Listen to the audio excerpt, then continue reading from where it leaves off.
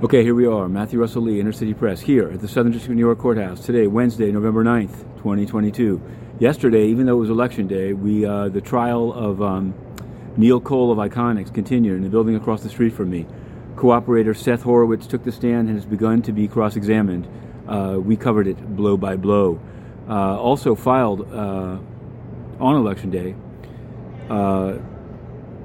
Sayfullo Saipov, facing the death penalty from the administration in the terrorist attack of driving a van down the West Side Highway of Manhattan and killing people, has put in a filing via the federal defenders saying that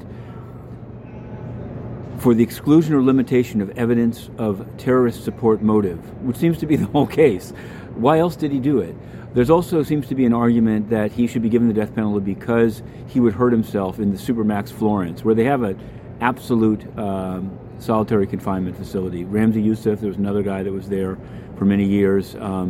It's a long filing, and we've written about it. Now, there's another filing, actually, that you need to take a look at, which is the withdrawal without prejudice and without cost of Giuffre versus Dershowitz, also with a statement by David Boies. Take a look at it. We've written about a hiccup. But I wanted to turn to the United Nations, first to a sexual abuse case. Yes.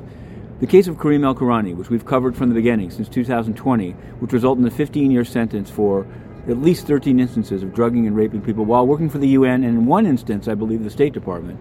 Well, nearly 2 weeks after the sentencing, Chris Liu, the U.S. mission's ambassador for reform, came out with a statement. Why it took 2 weeks, I don't know. He said the UN should really look into it. Well, what he needs to look into is that the UN has refused to answer questions about El-Kourani since 2020 from Inner City Press, and in fact has roughed up and thrown out and banned Inner City Press from entering the building.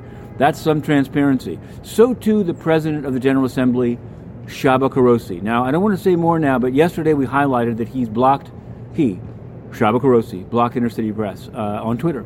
We're told we're going to get an explanation today. Watch this space.